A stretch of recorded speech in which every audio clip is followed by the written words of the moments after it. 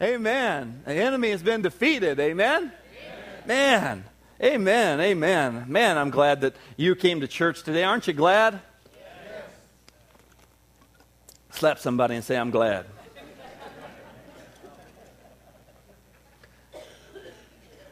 Man, I tell you guys what.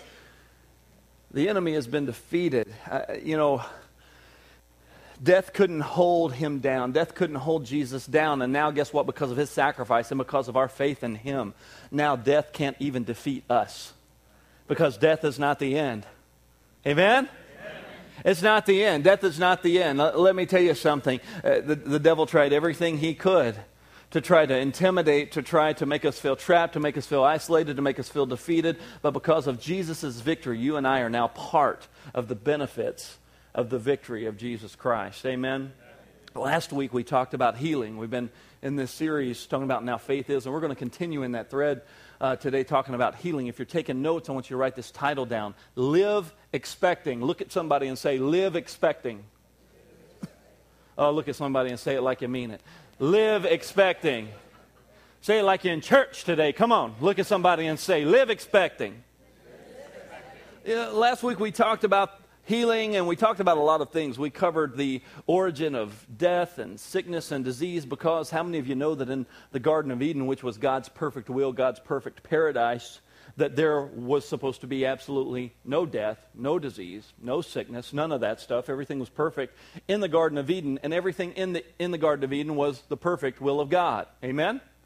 And we know that death came from the fall of man.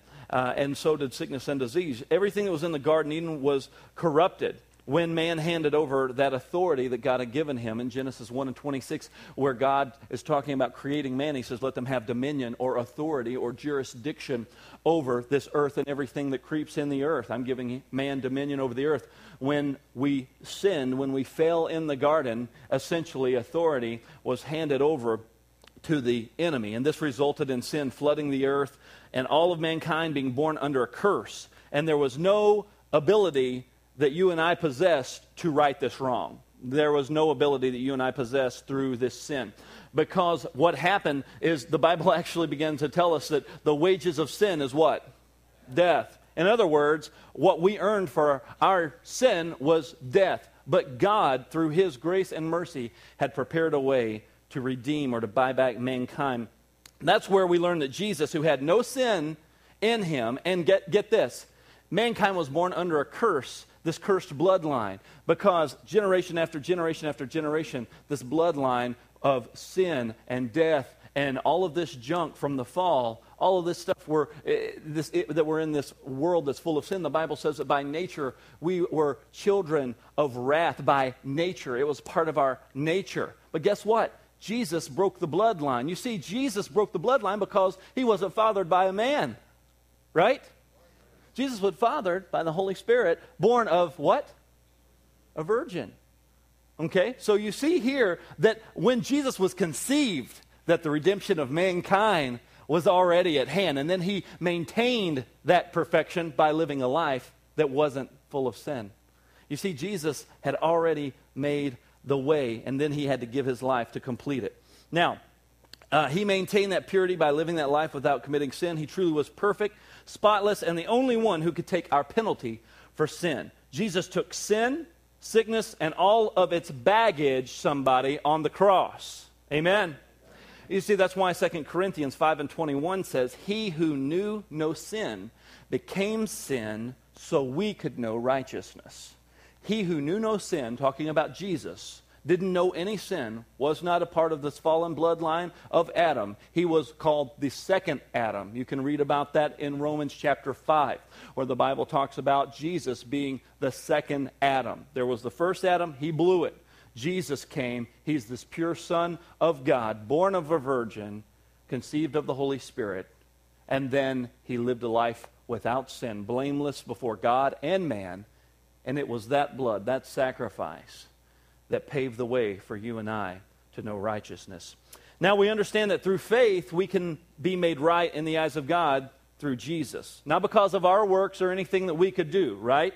It's through faith in Jesus. It's by grace you were saved through faith. not of works. Because if it was because of works, we could pat ourselves on the back and talk about how good we were and how special we were. The only thing that makes me special is Jesus. The only thing that makes me right is Jesus. And so we have to understand that. But also, not only were we made right, not only were we forgiven, but the things that were lost in the garden were restored. And we talked about that last week. That authority over everything that was a result of the fall of man. Sin, we now have authority over sin. Amen? The enemy has been defeated. We just got through singing a rock and roll song. Let me tell you what, the enemy has been defeated. That means sin has been defeated. That means all of the junk that the enemy brings with him has been defeated. And you and I, because of Jesus, have access to that authority. Not our authority, because on our own we have no authority. It's Jesus' authority that you and I now can operate in and walk in through faith in him. That he has now opened the way for us, and he has redeemed everything that was a result of the fall of man. Sin, sickness, all this baggage that came along with it, and guess what? Ultimately, death. Amen? Ultimately, because we were supposed to live forever in the garden, and guess what? We are going to live forever because of Jesus, right? In that perfect paradise with him. But here's the thing. To receive healing, we must live expecting. I want you to write that down. To receive healing, we must live expecting. If you brought your Bible with you this morning, I want you to turn to the book of Matthew and the 9th chapter.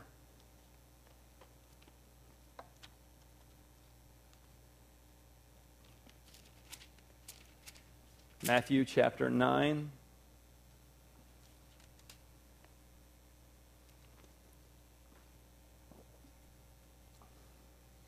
And verse 20. Matthew 9 and 20 said, "And suddenly a woman who had a flow of blood for 12 years came from behind and touched the hem of his garment." His garment, talking about Jesus' garment. "For she said to herself, if only I may touch his garment, I shall be made well. But Jesus turned around, and when he saw her, he said, 'Be of good cheer, daughter. Your faith has made you well.' And the woman was made well from that hour." Now, I know that we've heard this story, a lot of us, and we've read about the woman with the issue of blood and how when she touched the hem of Jesus' garment that she was made whole. But have you ever really thought how weird that was? I mean, let's just get real for a second. Have you ever thought about how strange that was, that this woman touched Jesus' clothes and she was made whole, this garment that she grabbed a hold of? Did she just think Jesus had like magic clothes or something? I mean, think about this, really. I mean, let's look back and think about this because this really happened, folks. So let's think about this for a minute. Why on earth would a woman see Jesus walking through the crowd and think, if I could just touch the hem of his garment, then I'm going to be made whole? Why would she think that that would happen if she touched the hem of his garment? I mean, surely she had seen Jesus, the Messiah, the one who they believed was the Messiah, the coming Christ, the one that was supposed to redeem mankind. You see, here in the Jewish culture, you need to understand something, that all of these people were all expecting Messiah to come at any time. Okay, they were always waiting on pins and needles, waiting for Messiah to come. As a matter of fact, every time a woman would get pregnant, they would wonder, is this going to be the Messiah? Every time a baby boy was born, they were wondering, was this going to be the coming Messiah? Because they knew all of the prophetic scriptures concerning Messiah, because they were taught about Messiah from a very early age, because they were very excited about the fact that they were going to be redeemed, the fact that they were going to be set free from this penalty of sin. And so all the Jewish people were looking for the Messiah. And let me tell you, some Jews today are still looking for the Messiah. Did you know that? The Jewish people, the religious Jewish people who rejected Christ as a whole, are still looking for their coming Messiah. But he's already come. You see, and some of these people caught that. Some of these people knew that the Messiah had come, and they thought, if this is him, then I know there's going to be certain things that are going to happen as a result, because I know what's supposed to happen when the Messiah comes, when the promised one comes. And this woman reached out and touched his garment. She was made whole. Now, I want you to catch something today. Her motivation wasn't Jesus' clothes, it was the Word of God. What? You see, her motivation wasn't Jesus' clothes, it was the Word of God. You see, this garment that the woman desired to touch was actually called a talit. That's the Hebrew word that what we call as a modern day, what we refer to as a prayer shawl. And I have one here. This is actually from Israel. And religious Jews and rabbis, teachers of the law would wear these things. And as a matter of fact, they still wear them today. Have you ever seen anything similar to this being worn by a rabbi or religious Jew? As a matter of fact, they don't wear it like this today as much. Maybe some of the more traditional Jews do. They actually make modern clothes like the shirt I'm wearing, and they'll actually sew these tassels and all these different things into the shirt, and they actually will wear it as an undergarment under their clothes. And so a lot of modern day Jews still wear this, they just wear it in a different way. It's kind of like, the cool way of wearing it, I guess. I don't know. We don't want to wear that thing around our neck. We want to have the cool version, So, but this is what Jesus walked around and he wore. And actually this is scriptural. You can see this in Numbers chapter 15 and verse 37. If you want to look that up later, you can read about where God was giving all of the priesthood and all of the elements and different things to Moses and telling him how things needed to be run and talking about all of the curses and the penalties for this sin and that sin and what needed to be done. He ordered them to create this garment, and he ordered them to very specifically create it. See, all of these colors in this garment means something, and all these tassels mean something. If you know anything about the Jewish culture and the Jewish heritage, everything means something. Numbers, color, the days and months of the year, the year that we're in, everything has very significant meaning. And so this wasn't just any old garment. As a matter of fact, Jesus referred to it as a prayer closet, is what it was also referred to in Scripture. You can look at Matthew 6:6. Jesus talked about going into your prayer closet. He wasn't talking about a room that you built off of your house. He was talking about here, because when you go into the temple, you would put this on, and this was your alone time with God when you go pray. It's just you and God under this prayer shawl. Okay, and this is what they would do when they would go into the temple, is they would cover themselves and they would go and pray. And it was just them and God. Now this thing referred to as the talit has a lot of different things. I want to share some of it with you. The blue is a royal blue that is supposed to represent royalty, and this white is supposed to represent purity. If you'll notice, the flag of the nation of Israel is what colors? Blue and white. You've seen that. They have the blue Star of David, and then some blue stripes on it, and then it's a white flag. That is also significant. All of these things mean something. There's scriptures in the corner of all four corners of this garment, as was instructed by God to Moses to put scriptures on all four corners. And then these knots are to represent the promises of God. So when a Jew would pray, he would go in and cover his head, and he would grab a hold of these knots, and he would rub these knots and remember the promises of God. And he knew what each knot meant. Each knot represented a different promise. And as he would pray, he would call out the promises of God. He would call out the promises of God. Thank you, God, that you are the healer. You are Jehovah Rapha. You are Jehovah Sidkenu. And they would call out the different names of God and the different promises of God as they wore this garment that was covered in scriptures and in the Word of God. Now, the strings at the end of the garment are called tzitzit. Okay? I'll say that together, shall we? Since it's so fun, I feel bad saying it alone. Tzitzit. There you go. And all of these tassels are called tzitzit, also traditionally referred to as the wings of the garment. And you can kind of tell why, right? Kind of looks like the end feathers, or this looks like the wings of a bird. So they would refer to it as the wings, okay? And so these tzitzit represent the wings of the garment. Now, I want to show you something. Turn to the book of Malachi and the 4th chapter.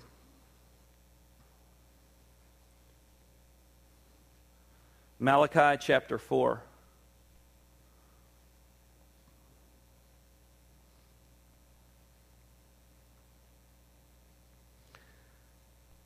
Now remember, I told you that every Jew understood these prophecies concerning Messiah and knew these prophecies. In the book of Luke, he gives an account of this woman with the issue of blood, and he talks about how she had suffered many physicians, okay? So in other words, she was broke because she spent all of her money giving it to the doctors, and no one could help her. They didn't know why she had this flow of blood. For 12 years, she had been suffering with this, and nobody could help her. But this woman heard about Jesus, and she had heard that Jesus was in town. She had heard all the commotion, and she had heard all of the murmurings and all of the rumblings that the Messiah had come. I want you to look at Malachi chapter 4 and verse 2. This is a prophecy concerning the coming Messiah, Jesus Christ. But to you who fear my name, the Son of Righteousness shall arise with what? With healing in his what? Wings. And you shall go out and grow like stall-fed calves.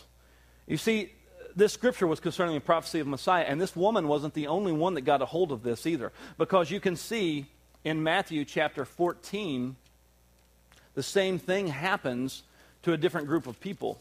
Matthew 14 and verse 36, it says, let's look at verse 35, Matthew 15 and 35. It says, and when the men of that place recognized him, or in other words, they recognized that Jesus was the Messiah, they knew that that was him, they recognized that he was the Messiah, said they sent out into all the surrounding region to bring to him all who were sick. And they begged him that they might only touch the hem of his garment and be made, and as many as touched it were made perfectly well.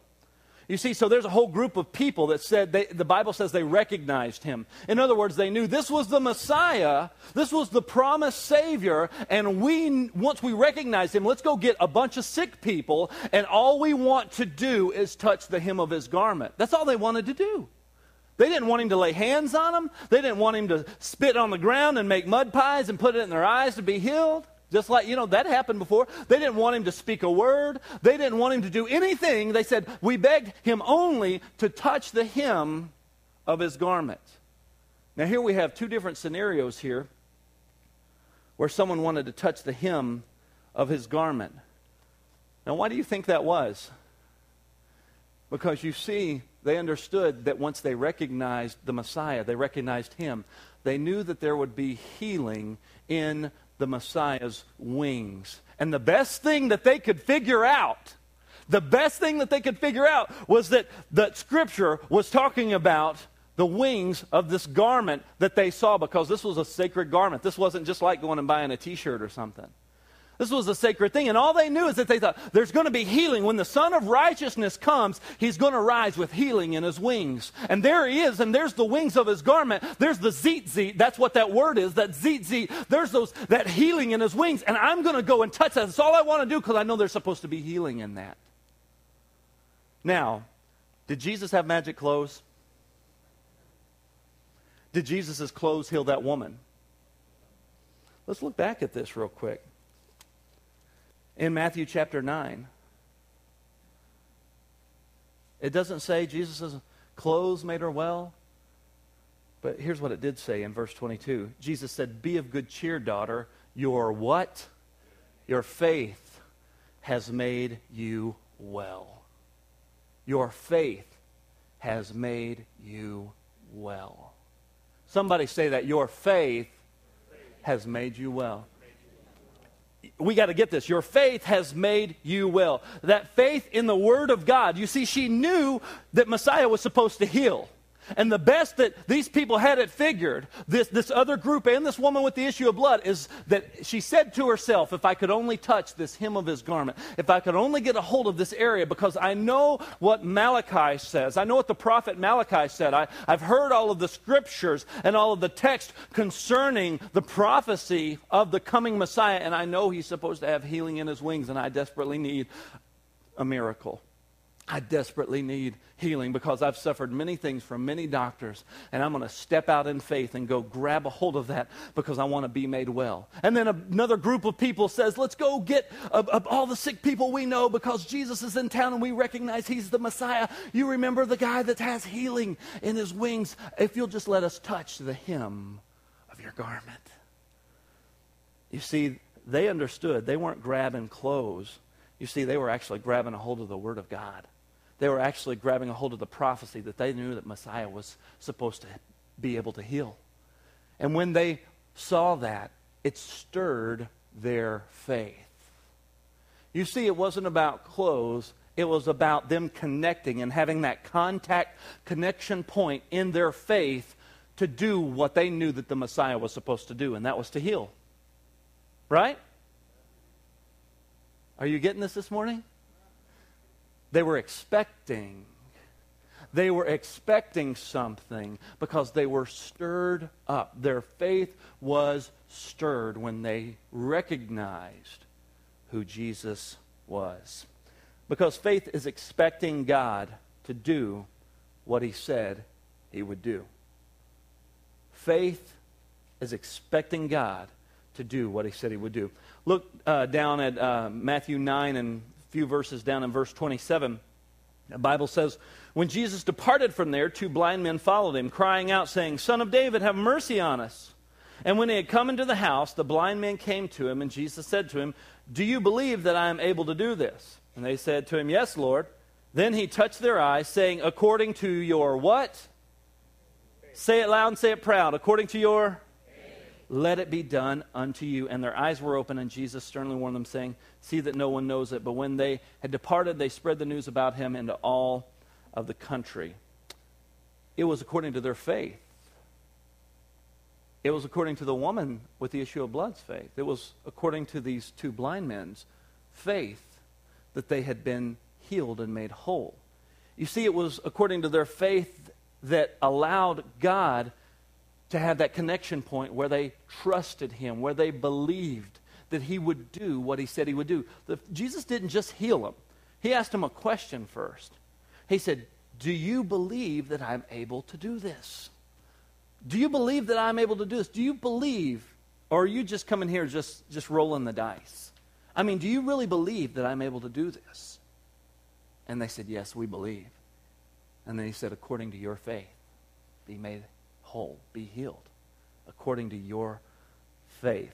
You see, people have this notion a lot of times that maybe the more people we get praying, or the longer we pray, or the louder we pray, or using the right words or the right enunciation, that maybe God will like us enough, and all of a sudden He will hear our prayers. Now, there's nothing wrong with having prayer requests and getting a lot of people praying on a situation. But let me tell you, it doesn't move the hand of God any more than just your prayer. Amen?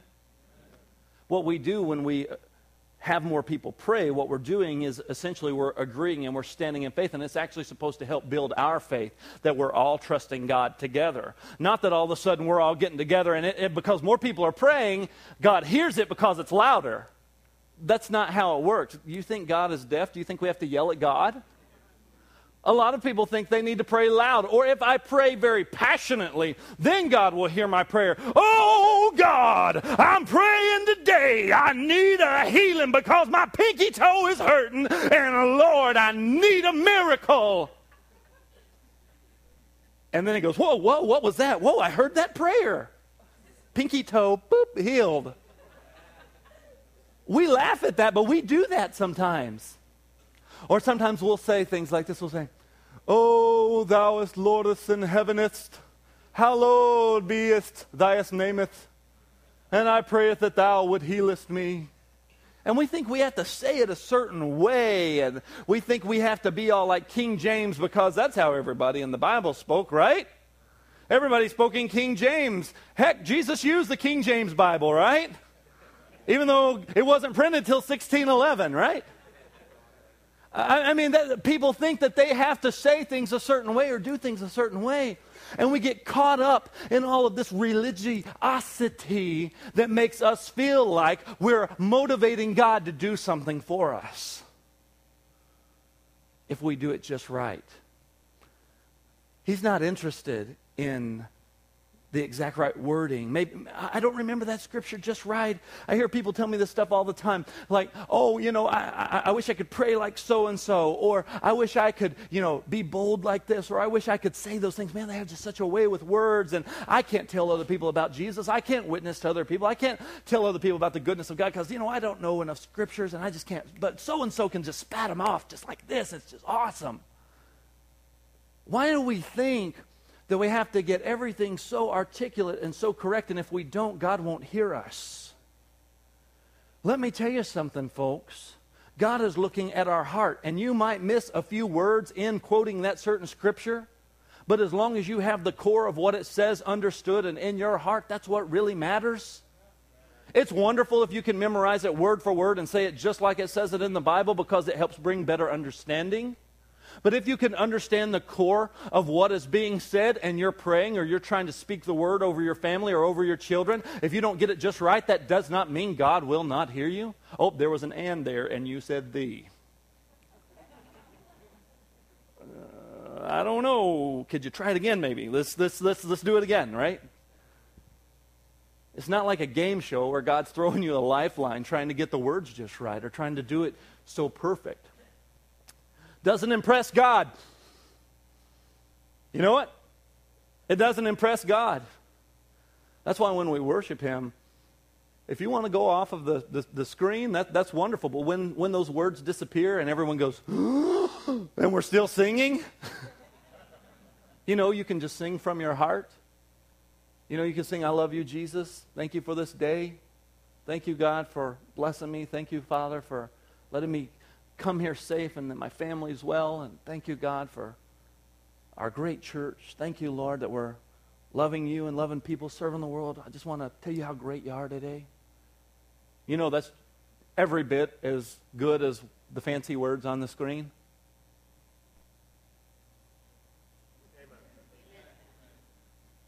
Maybe even a little bit more if you got it in here more. Amen? Because it's from the heart. God's not going, oh, that person over, I'm going to do this and nobody will get mad at me later. Oh, that person over there was singing off key. That person over there, I don't know. God's not looking at that. So we got to stop trying to impress God to get Him to move in our situation. Oh, somebody, I'm preaching better than y'all are shouting. It's faith that activates the power of God. Somebody say faith activates the power of God. Faith in what, folks? What? In His Word. In what He has spoken. In what He has given us. In what He has already said. Faith activates the power of God in our lives because it is through faith in Jesus in the first place that we even get to have access to God. It's through faith that we're saved. It's faith in His Word and trusting Him. And guess what it does? Trusting Him, it gives me confidence because I can trust and know that what God says is good. Amen? That's why He says it in 1 John chapter 5 and verse 14. Now, this is the confidence that we have in Him, that if we ask anything according to His will, He hears us. And if we know that He hears us, whatever we ask, we know that we have the petitions that we have asked of Him. That verse starts off by saying, now this is the confidence that I have, is that I know that if I ask anything according to His will, well, you can't know the will of God. Yes, you can. It's printed right here in my hand. And if I see it in His Word, I know it's His will. Amen? If I see it in His Word, that means it's for me and it's for you. Amen?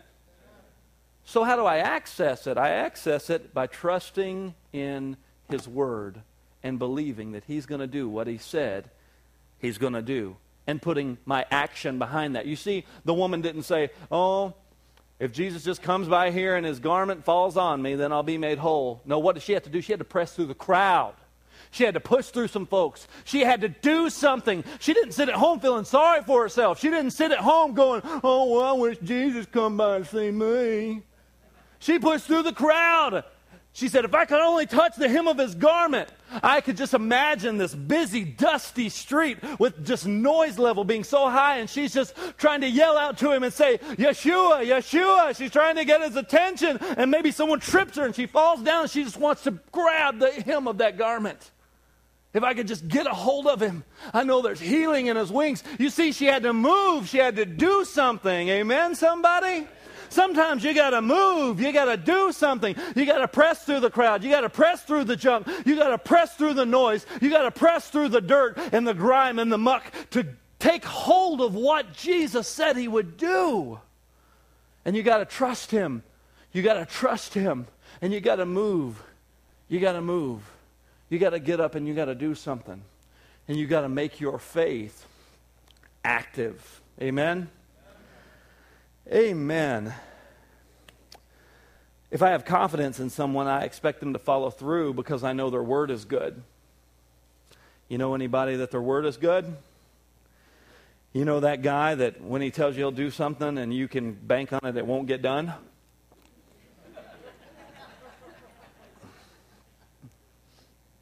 You don't borrow money from that guy, or you don't let him borrow money from you, right? You don't do business with that guy very often, or you're like, oh, I know if I ask so-and-so that, no way, no chance that's going to get done, so I might as well not even waste my time, right? But the Bible says this is the confidence that we have because we know he's going to do what he said that he would do. You know, that's one of the reasons that I love our staff here at Word of Grace. I think that we have a wonderful staff because I have confidence in them. You know, I give them tasks and I tell them, listen, guys, I want you to do this and this and this. And I don't lay in my bed at night and go, oh, I wonder if Pastor Mike's going to get that done. Oh, I wonder if Pastor Keith or Alyssa or Mike, I wonder if anybody's going to get that stuff done. Oh, no, I better call them. I got to text them. I wouldn't have much confidence in my folks, would I? I don't worry about it. Why? Because they've proven themselves.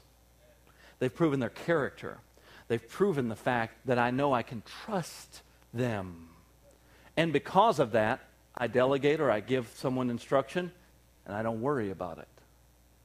That's the confidence I have in people. As wonderful as that is to have confidence in people, how much more confidence should we have in God and his word? Amen? How much more confidence should we have in the fact that God has given us his promises? He says, now this is the confidence we have in him, that if we ask anything according to his will, he hears us. So what kind of prayers does God hear? The loud ones? The King James Version ones? The one that have a million people saying the same thing and praying? No. What's the ones he hears? The ones that are according to his will. Ho, ho, ho, ho. Got quiet in the room. If we ask anything according to his will, he hears us. That means I need to pray the word of God.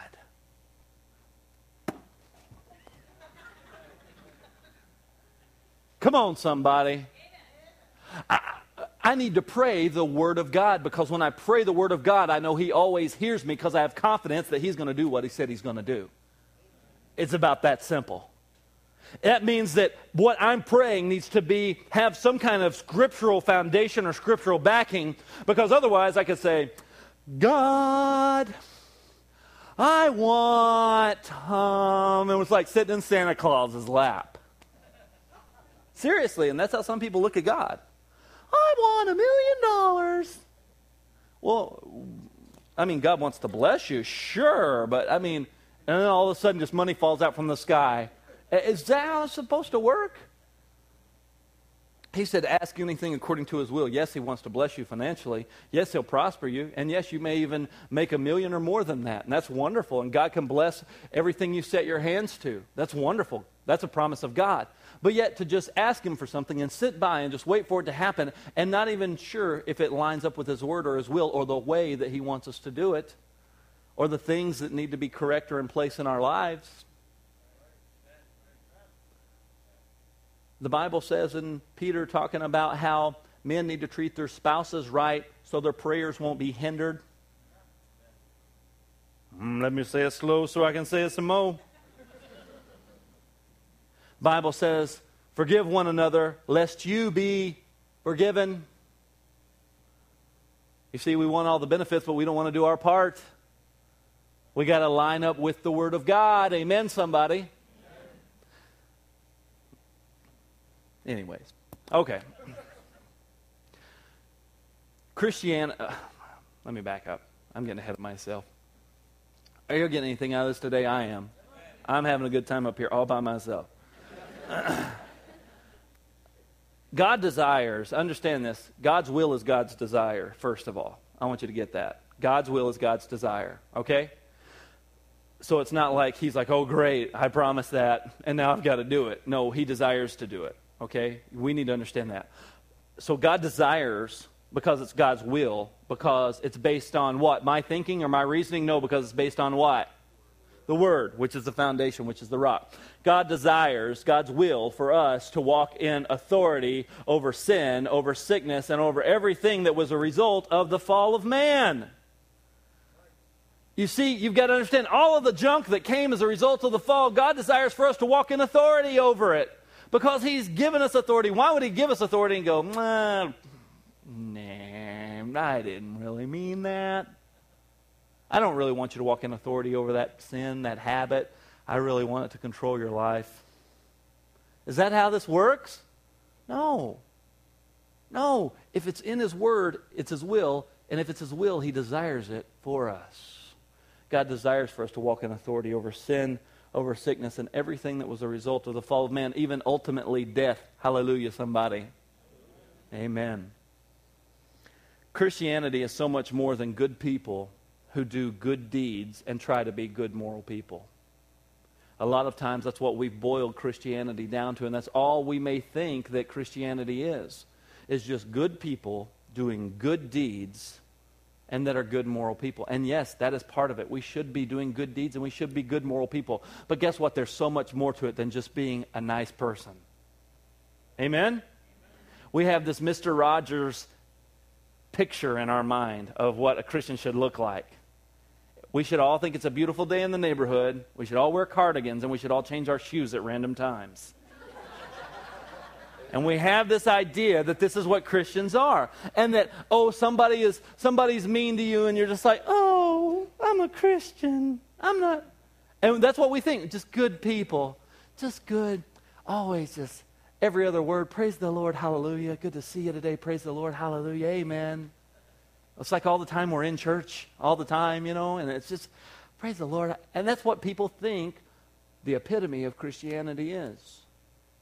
It's more than just being a good person. It's more than just coming to church. Amen, somebody. Amen. To be a Christ follower and to really put your faith in Him is to be a person who lives in this world, but doesn't have to be subjected to the lies and the junk in this world. Amen? 1 John 4:4 says, you're of God, little children, and you have overcome them, because He who is in you is greater than he who is in the world. The one that lives in you is greater than the one that's in the world. Than the one that's trying to intimidate you, that's trying to make you feel like sickness is the will of God. Because it's not. All right. A lot of people think that sickness is the will of God. A lot of people think, oh, God's trying to teach me a lesson. I looked all throughout the Scriptures in Jesus' ministry. I looked all throughout what God has done, and I never saw, not one time, Jesus said, oh, you've been a bad boy, sickness on you, I'm going to teach you something. Amen, somebody. He doesn't put sickness on people. He heals sickness and disease. John 10:10 says that the thief comes to steal, kill, and destroy. But Jesus said, I've come that you might have life and have it more abundantly. Amen? That's why Jesus came. Oh, one claps, everybody claps. Come on. We've got to get this. We've got to understand that God wants us to walk in the things that He has given us to walk in. He wants us to walk in authority over sin. Amen? He doesn't want pornography and lying and all this junk to control your life. He doesn't want alcoholism. He doesn't want drugs. He doesn't want cheating around and lust. He doesn't want that stuff to control your life. You know it? If He doesn't want sin to control your life, He doesn't want sickness to control your life either. Amen? Amen, somebody. You see, it isn't our authority, but it's Jesus' authority. Because it's greater is He. Not greater is me, greater is He that is in me than he that is in the world. Greater is He that is in me. It's Jesus' authority. But He gives us that authority as believers to live victorious lives over the thing that God intended from the beginning of time for us to walk in authority over. Show you a scripture that we read last week. Luke chapter 10 and verse 19. Luke 10 and 19 says, "Behold, I give you the authority to trample on serpents and scorpions and over all the power of the enemy, and nothing shall by any means hurt you." He said he's given you authority over all the power of the enemy.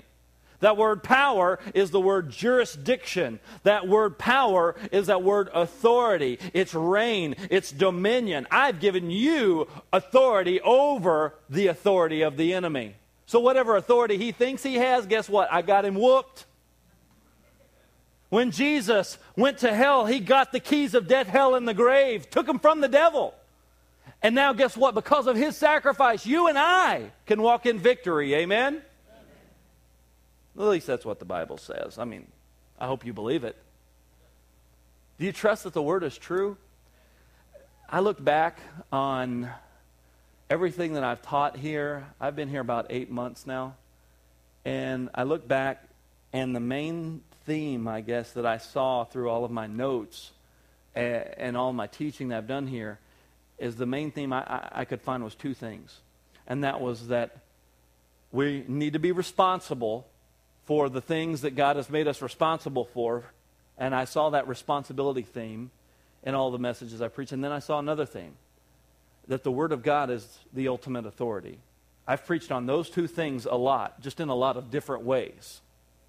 If you've been here the whole time I've been here, wouldn't you agree? And the messages that you've heard, those two things kind of, that does kind of ring a bell. Pastor Derek does talk about that a lot. And the reason I do is because I believe it's the heart of God trying to get across to His people that the Word of God is the ultimate authority. It has the say-so over anyone else who tries to declare or make anything fact or true just by their words or their reason. Amen? Because we live in a world where truth is relative, and people think that they can just make their own truth, or they can choose to believe whatever they want to believe, and they're good, and that's their version of truth. There's got to be something higher and more powerful and more current and more consistent than that. Amen? Because if I base my beliefs on the way I feel about something, what if I feel differently about it next year? My beliefs changed. I can't build my life on that because I'll be on a roller coaster and I won't have anything stable and consistent to believe in and to build my life upon. I choose to believe the Word of God because it's true. Amen? Just because I believe it, it does not make it true. I believe the Word of God because it is true. So somebody say this with me. The Word of God is true, and I believe it. Think about that for a minute. The Word of God is true, and I believe it. It's not true because I believe it. It's going to be true whether I believe it or not. You know that? And people are going to discover that the words of God are true, no matter what they choose to believe in their life. So you've got to understand this. We've got to understand that this is the truth of God's Word. It isn't our authority. It's Jesus' authority that's based on this truth that is never changing, that is forever settled, that is forever true. Amen? We need to begin to see ourselves like God sees us. Because a lot of us have a distorted view of ourselves. Distorted view of what God wants to do for us and what He has promised and what He will actually do. We have a distorted view of God. Oh, well, I don't think God will do that for me. He doesn't like me very much. I don't think God will do that for me. Yeah, that may be fine for some folks, Pastor Derek, but you don't know what I've done. You don't know where I've come from. I'm one of those people. I can't say it right. I don't know. I don't know. Am I doing it right? I mean, am I doing it right? You see, we have these distorted views of what God can do and what He will do. So we've got to see ourselves like God sees us. And here's how we do that.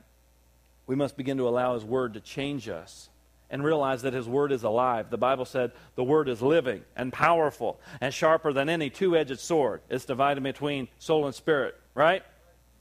between joint and marrow. That's what the Bible says. It's living. The Word of God is living.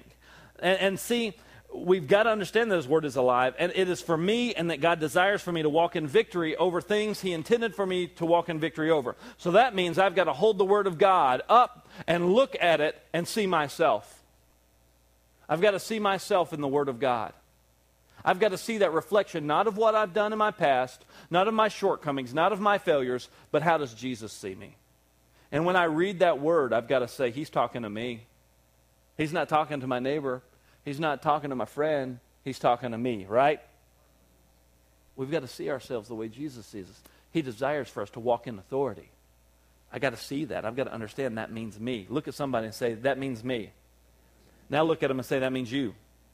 We've got to understand that that's what He's talking to, authority over sin, sickness, and everything that was a result of the fall of man. That means me and that means you. The Word is living, and it creates the expectation that something good is coming. When something is alive, it's creative. It has the ability to create. This Word is alive, and it creates the expectation that something good is coming. The Word of God stirs our faith. As a matter of fact, that's where faith comes from in the first place. It's what Romans 10 and 17 says. It says faith comes by and hearing by the... Faith comes by hearing, and hearing by the Word of God. Now check this out in Proverbs chapter 4.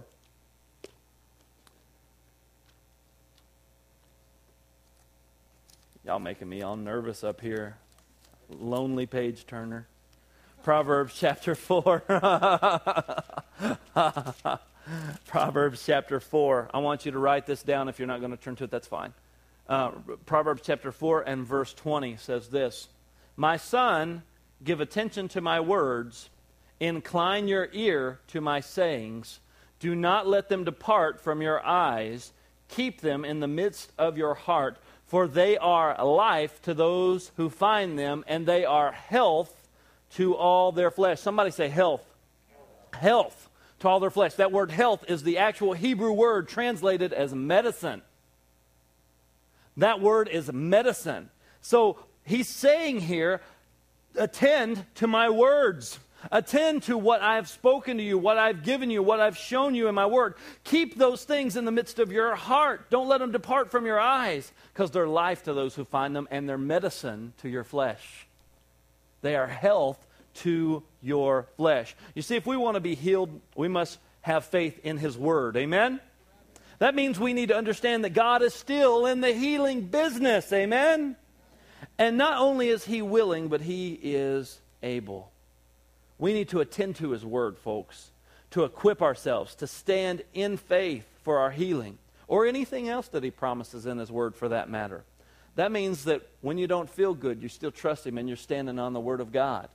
I gave you a couple examples last week of times that God has healed me, that I knew that it was God, that it wasn't, the fact that, I went to go see a doctor or something. But how many of you know God gives us doctors? God has given us medicine. God has blessed us with other things. But how many of you know that we can trust God for our healing, and He still heals? I gave you a couple examples, like when I was a teenager one time, and then when I was a youth pastor. I gave you those two examples last week, when personally I had experienced, it was no doubt, it was God. It wasn't just, it popped back in place or whatever. It was definitely God, and I was trusting God for my healing. Well, I had something like that happen just the other day, so I had a fresh testimony. I was like, thank you, God. Now I have a more recent story I can share with everybody about how God did something to me. I love talking about what God did in other people, but I love telling you what God did in me. I've been working out for the past 3 months with a trainer, and he pushed me really hard the other day. I mean really, really hard. As a matter of fact, so hard that I collapsed, like no joke. I fell over. He got scared to death. He made me sit down for like 30 minutes before he would let me drive home. He just pushed me too hard, and he knew he did, and he apologized for it and gave me a free 1-hour session with him. He really did. He pushed me past my limit. But because of that, I injured my knee really, really bad, to where if I would bend like, maybe, let me move over here where y'all can see me. If I bent like that much, I would be in excruciating pain. Well, if you've ever been to the church office, you know there's this ridiculously steep staircase that goes up to my office, and it's just absolutely ridiculous. It's like you have to, it's almost like rappelling or something, It's absolutely ridiculous. And so I'm sitting there, I got to climb this mountain whenever I go back to work. And in my house, all my kids all, stay downstairs, and that's the way we like it. And so I got to go downstairs.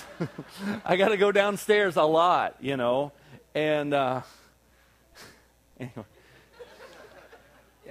And so I'm sitting there going, I can't just walk stiffly. And Carl made mention of it at Tuesday night worship practice because I was doing this number. He's like, "What's wrong with you?" And I told him, I said, "Man, I hurt my knee really bad." And I was in pain. And then it hit me. I said, "What have you been preaching about? What have you been preaching about, Pastor?" I had one of those moments.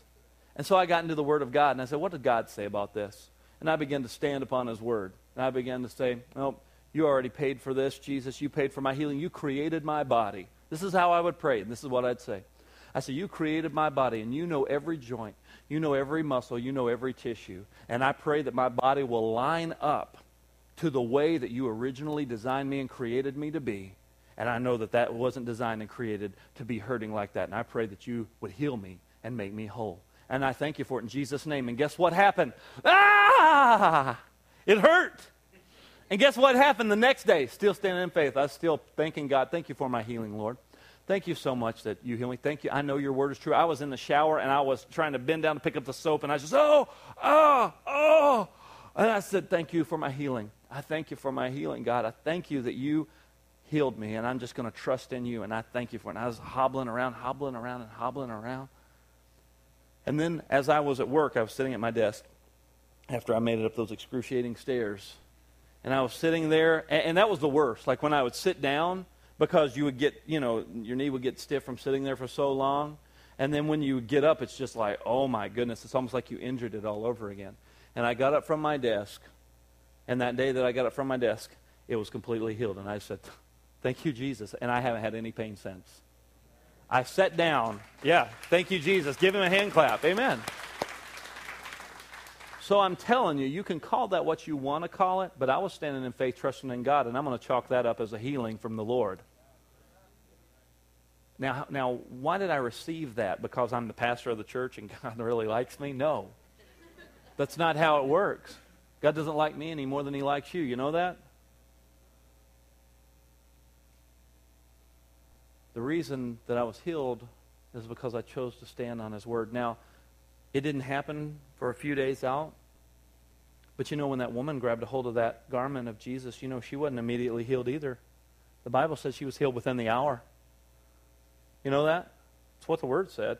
When she grabbed a hold of that hem of His garment, so she was made whole from within that hour. So when you feel like it and when you don't, when you feel good and when you don't, stand on the Word and trust God because He's worthy to be trusted. Amen? Amen. So today I'm going to help give you some armor concerning healing. I want you to write this scripture down. Ephesians 6, verse 10 through 18. I want you to go home and read those.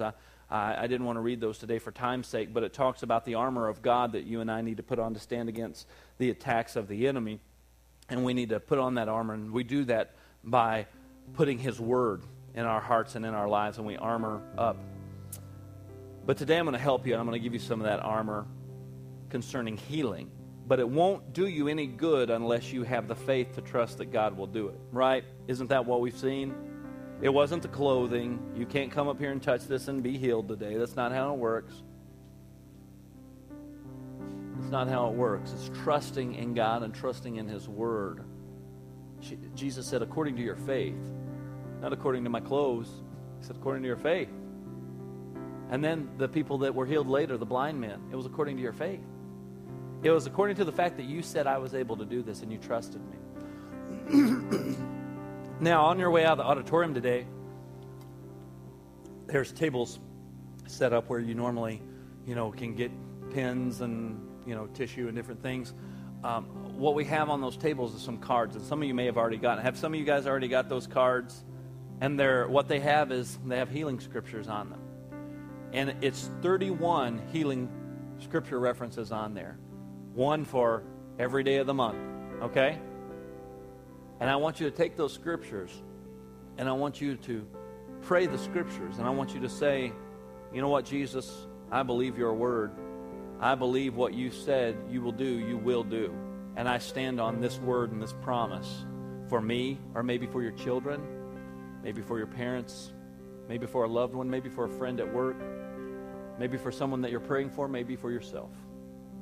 And I want you to begin to stand on that word and say, I'm just going to trust you. I'm just going to let go of control, because remember, we've learned that that's what faith really is letting go of control and saying, Jesus, I trust you. Right? It may not happen exactly when I want it to happen, and it may happen instantly the moment you pray. I've heard testimonies of both. It doesn't matter when, it doesn't matter how. That's not our responsibility. Our responsibility is to trust Him and to obey Him. Amen? And put action to your faith. Put action to your faith. I don't feel good. That's the truth. But I still believe that your word is true. So God, in Jesus' name, I'm going to walk on this knee. I believe. I'm not just going to sit down and feel sorry for myself. I'm trusting you, Lord. I'm trusting you. I'm trusting in your word. Thank you for healing me. Thank you, God. Thank you that I know your word is true. I'm in pain right now, Lord, but I trust you. I trust your word. Does that make sense? Even though you may, and that applies for anything that you're standing in faith in, whether it be healing, whether it be for getting out of some situation, no matter what chaos, no matter what stress is going on in your life. Find out what the Word of God says on it and stand in faith. Amen? The Bible says if we ask according to His will, His Word. So I want you to get those scriptures today on the way out, and I want you to get one of those cards. I want you to look those scriptures up, and here's what I want you to do. I want you to do these 4 things with it. I want you to pray these scriptures when you're trusting God for healing, and believe, just as that woman with the issue of blood did, that Jesus is our healer. I want you to read these scriptures to encourage you when you may have doubt, because doubt does come. Anybody found that one out? And when it comes, you have to reassure yourself and remind yourself what the Word of God says. Amen? Third thing I want you to do is speak the scriptures out loud so you can hear yourself declaring the promises of God over you and your family. Just like I did just a minute ago, showing you kind of what I did. And then the fourth thing, think on these scriptures throughout your day and share them with others to know that we can trust God and have faith that He is our healer. Amen? There's still healing in His wings. Amen? There's still healing in His wings. There's still deliverance in His wings. There's still hope. There's still hope. You might have walked in here today and said, I don't have any hope for this situation that I'm going through. I don't know what in the world I'm going to do. There's still hope through Jesus Christ. Amen? Would you bow your heads with me this morning? If you're in this place today and you'd say, Pastor Derek, I walked in this place with no hope. But after hearing about Jesus, I know that there is hope for me and hope for my family. And you say, I desperately need Jesus to be the Lord and Savior of my life. And I've never asked Him to come into my heart today. And if that's you and you're in this place, I want you to simply let me know that you're here by lifting your hand and putting it back down. I'm not going to embarrass you. I just want to know that you're here. See that hand? See that hand? Anyone else in this place today?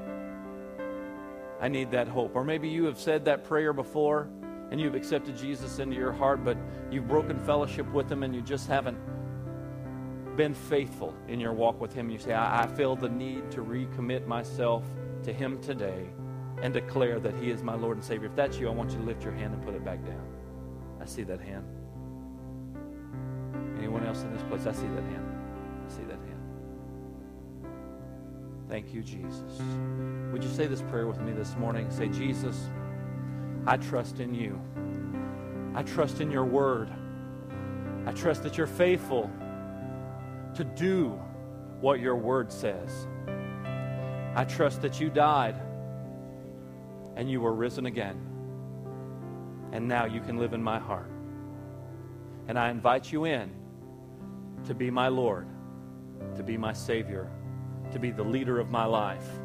And I'll follow you and give you everything that I have. In Jesus' name, amen.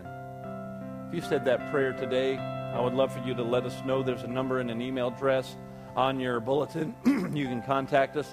We want to help you on the next step in your journey, or there's going to be people up here praying after the service is over. Maybe you need someone just to agree with you for a healing, for maybe a situation going on in your life, and you need someone just to touch and agree with you and to help just be there for you and pray the Word of God and to pray for you. We want to do that, and you can let those people know that you prayed that prayer as well, because we do want to help you on the next step in your journey. Amen. The Word of God is true, and I believe it. Amen. Stand with me today. Thank you for hanging out. Are you glad to come to church today? Amen. Amen. Let's walk out full of faith, being the people of God that He's called us to be, loving God, loving people, and serving the world. Numbers 6:24 says, "May the Lord bless you and keep you. May He make His face to shine upon you and be gracious to you. The Lord lift up His countenance upon you and give you His peace." God bless you, Word of Grace. Have a great week. You're dismissed.